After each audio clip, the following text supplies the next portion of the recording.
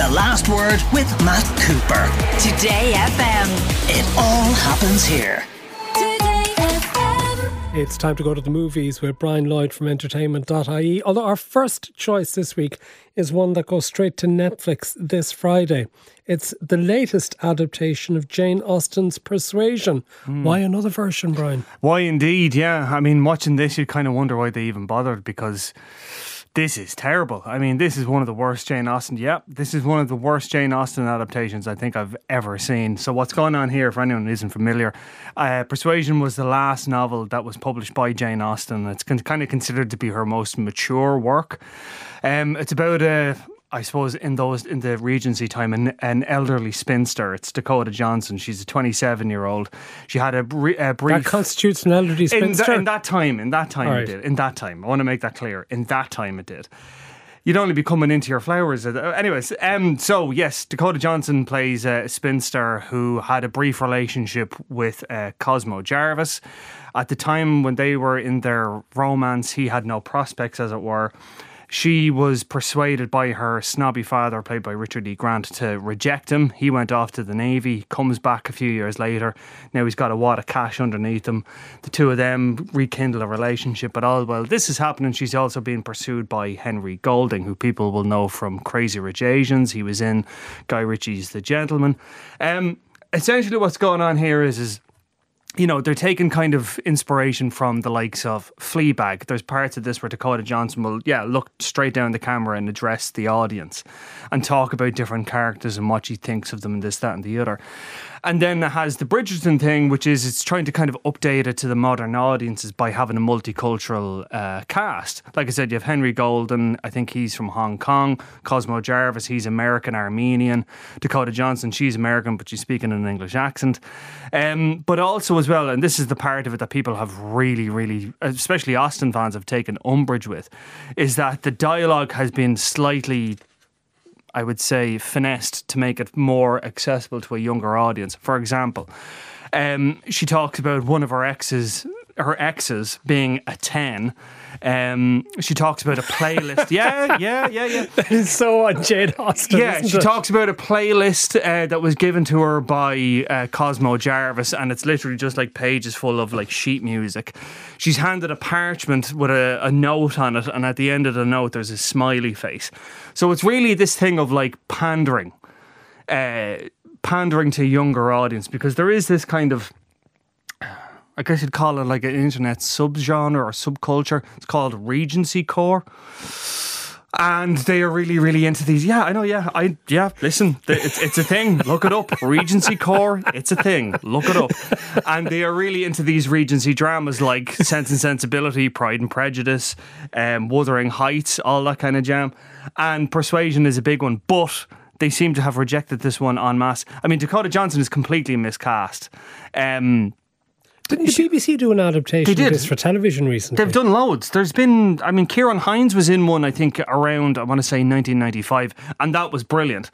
There was one in the 2000s as well. I'm not sure who was in that one. But yeah, this has been adapted again and again and again. And this one in particular, it's so insipid, it's so needless, and they're trying to put all these kind of accoutrements on it by, making it a bit more trendy, having a diverse cast or whatever. It takes away from the essential text, and the essential text is actually a very, very well written book and a very, very thoughtful, provoking exploration of, relationships later on in life and chances at second love. So would people be better off going and finding an old Jane 100%. Austen? I mean, I'm just looking, there seems to be about 4 film versions of Pride and Prejudice. Yeah, Joe Wright's one, I would argue, is one of the best. Which one is that? That's the one with Keira Knightley and Matthew McFadden. And it had a great cast. I want to say it was around 2002, 2003, but it was absolutely brilliant. Tom Hollander was in it as well. There was one in the 90s, that was on TV, and Colin Firth was in it. He played Mr. Darcy in it. That one was that was a TV miniseries, actually. I think there was like 3 episodes, but that one was a big one as well. And yeah, these stories are adapted every few years. They kind of go through a sort of a reappreciation, a reevaluation. But this is just absolute muck. And when you say about the updating the language and making it ridiculous, like saying that somebody's a 10 or whatever, should that be saved for sort of remakes, as in like Clueless? Correct. Which was a hoot. Yeah. But that was a version of Emma. Exactly, and like there was another Bridget Jones's Diary, again, same thing as well. That was based on Pride and Prejudice. Based on Pride and Prejudice, correct? Yeah. So like, if you're going to update it, fine, update it. Go the whole hog. Set it in a modern time period. I mean, these stories are rich enough, and the plot is, I guess you could say, easy enough to follow that it can be transported to a modern age. You could even put it in the space age if you wanted to. You know, like there's Pride and Prejudice and zombies, like for God's sake, like, do you know what I mean? Like they are easy to adapt and update, but like this here, like it goes so far and then it stops, and it's just, it's a mess of a film. All right. It's The Grey Man, which is in cinemas from Friday and then on Netflix from the following Friday, with big stars Ryan Gosling, Chris Evans and Ana de Armas. Any better? No, I'm sorry. I hate to be the bearer of bad news. Yeah, no, it's not great. It's directed by Anthony and Joe Russo. People will know them. They directed Avengers Endgame, directed Captain America Civil War. This is their first kind of post-Marvel film, and you would kind of think, right, you know, Marvel is famous for directing by committee. They have like this entire creative committee that oversees every aspect of the film. And very often is the case that the directors don't actually get to make a huge amount of creative decisions. Now, there are exceptions. The most recent one, I would say, is Sam Raimi when he directed the Doctor Strange sequel. It's very weird, very colourful and what have you.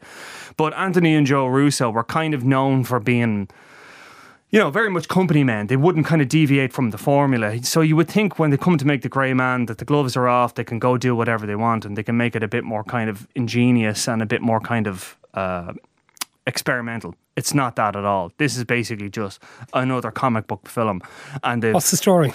So it's based on a very famous series of thriller novels, airport novels, I guess you'd call them. Ryan Gosling is this serial killer, secret agent who's been imprisoned and then is released into the care of Billy Bob Thornton. He's given a second chance at life, but he has to go around killing bad people for the CIA.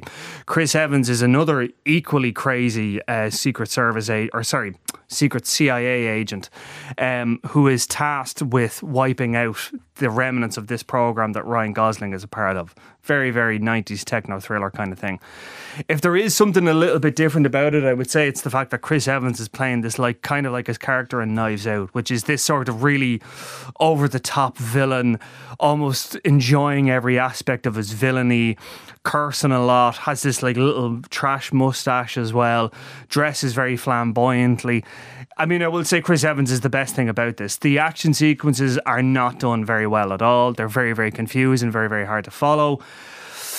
That being said, I mean, it's the kind of film that, I mean, I certainly wouldn't be rushing out to the cinema, but if you saw this on Netflix on a Friday night and you have a Chinese or a pizza in front of you, you could easily turn it on and enjoy yourself.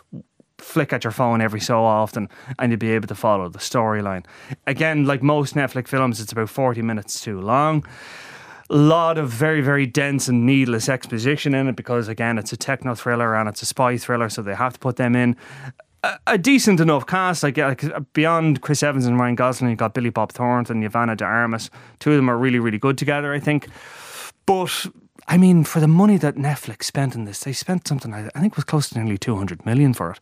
I mean, for that kind of money, they could have given us the third season of Mindhunter. Like, that's what people want. People don't want another big, dumb blockbuster with Ryan Gosling and Chris Evans. Nobody cares. Like, there's enough of them in the cinema.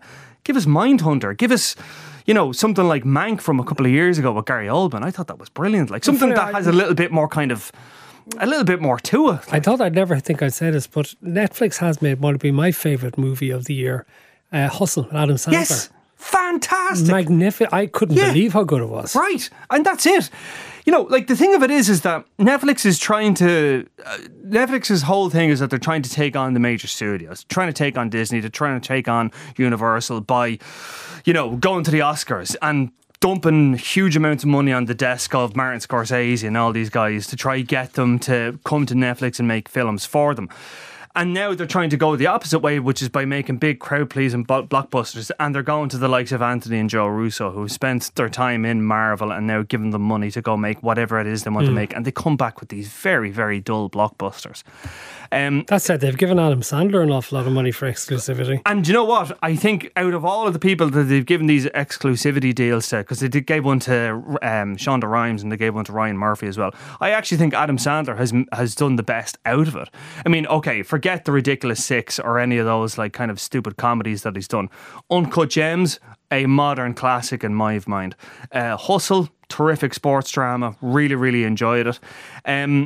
That stand-up comedy thing that he did as well, really, really heartbreaking, but very, very funny. So yeah, I think Adam Sandler is the only one I think that's actually worked how to game Netflix into making good content. Briefly, just the third release, and hopefully you'll give it a better review than you've given the first two. The Railway Children return. Are you of a vintage that you remember the 1970 film? No. All right, okay. So there was a film in the 1970s that was a very sort of staid but gentle and lovely family drama, and Jenny Agutter was in it, based on, I want to say, E.S. Eliot's novel. This is an update. It's set in 1944, same kind of structure of it. Children are evacuated from Manchester out of the country in Yorkshire. While there, they're met by Jenny Agutter, who was Bobby in the original. Now she's a kindly grandmother, decides to take in these three kids. They go on adventures.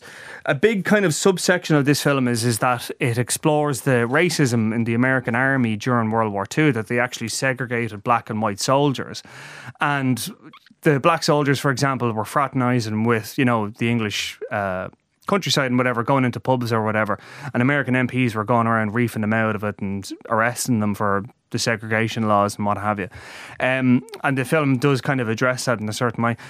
This is fine. It's the kind of film you could bring your granny to and there wouldn't be much kind of trouble with it. There's nothing too embarrassing about it. It's very, very gentle, very, very comforting, has a lovely sort of sepia tone to it.